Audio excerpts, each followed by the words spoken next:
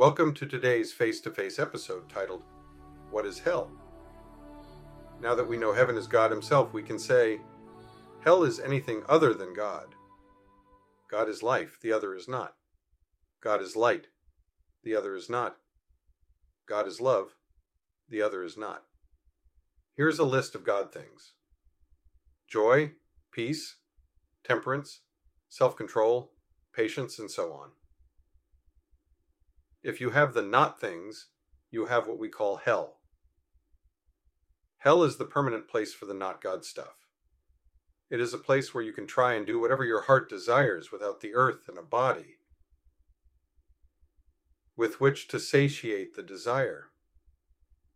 Let's say you really feel fulfilled eating fine food.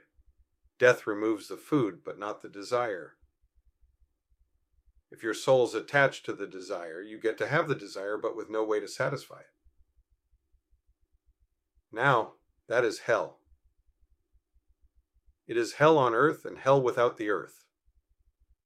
So then, heaven is being both attached and addicted to what goes on forever. Hell is both being attached to and addicted to the flesh, which ends, yet your soul goes on wanting.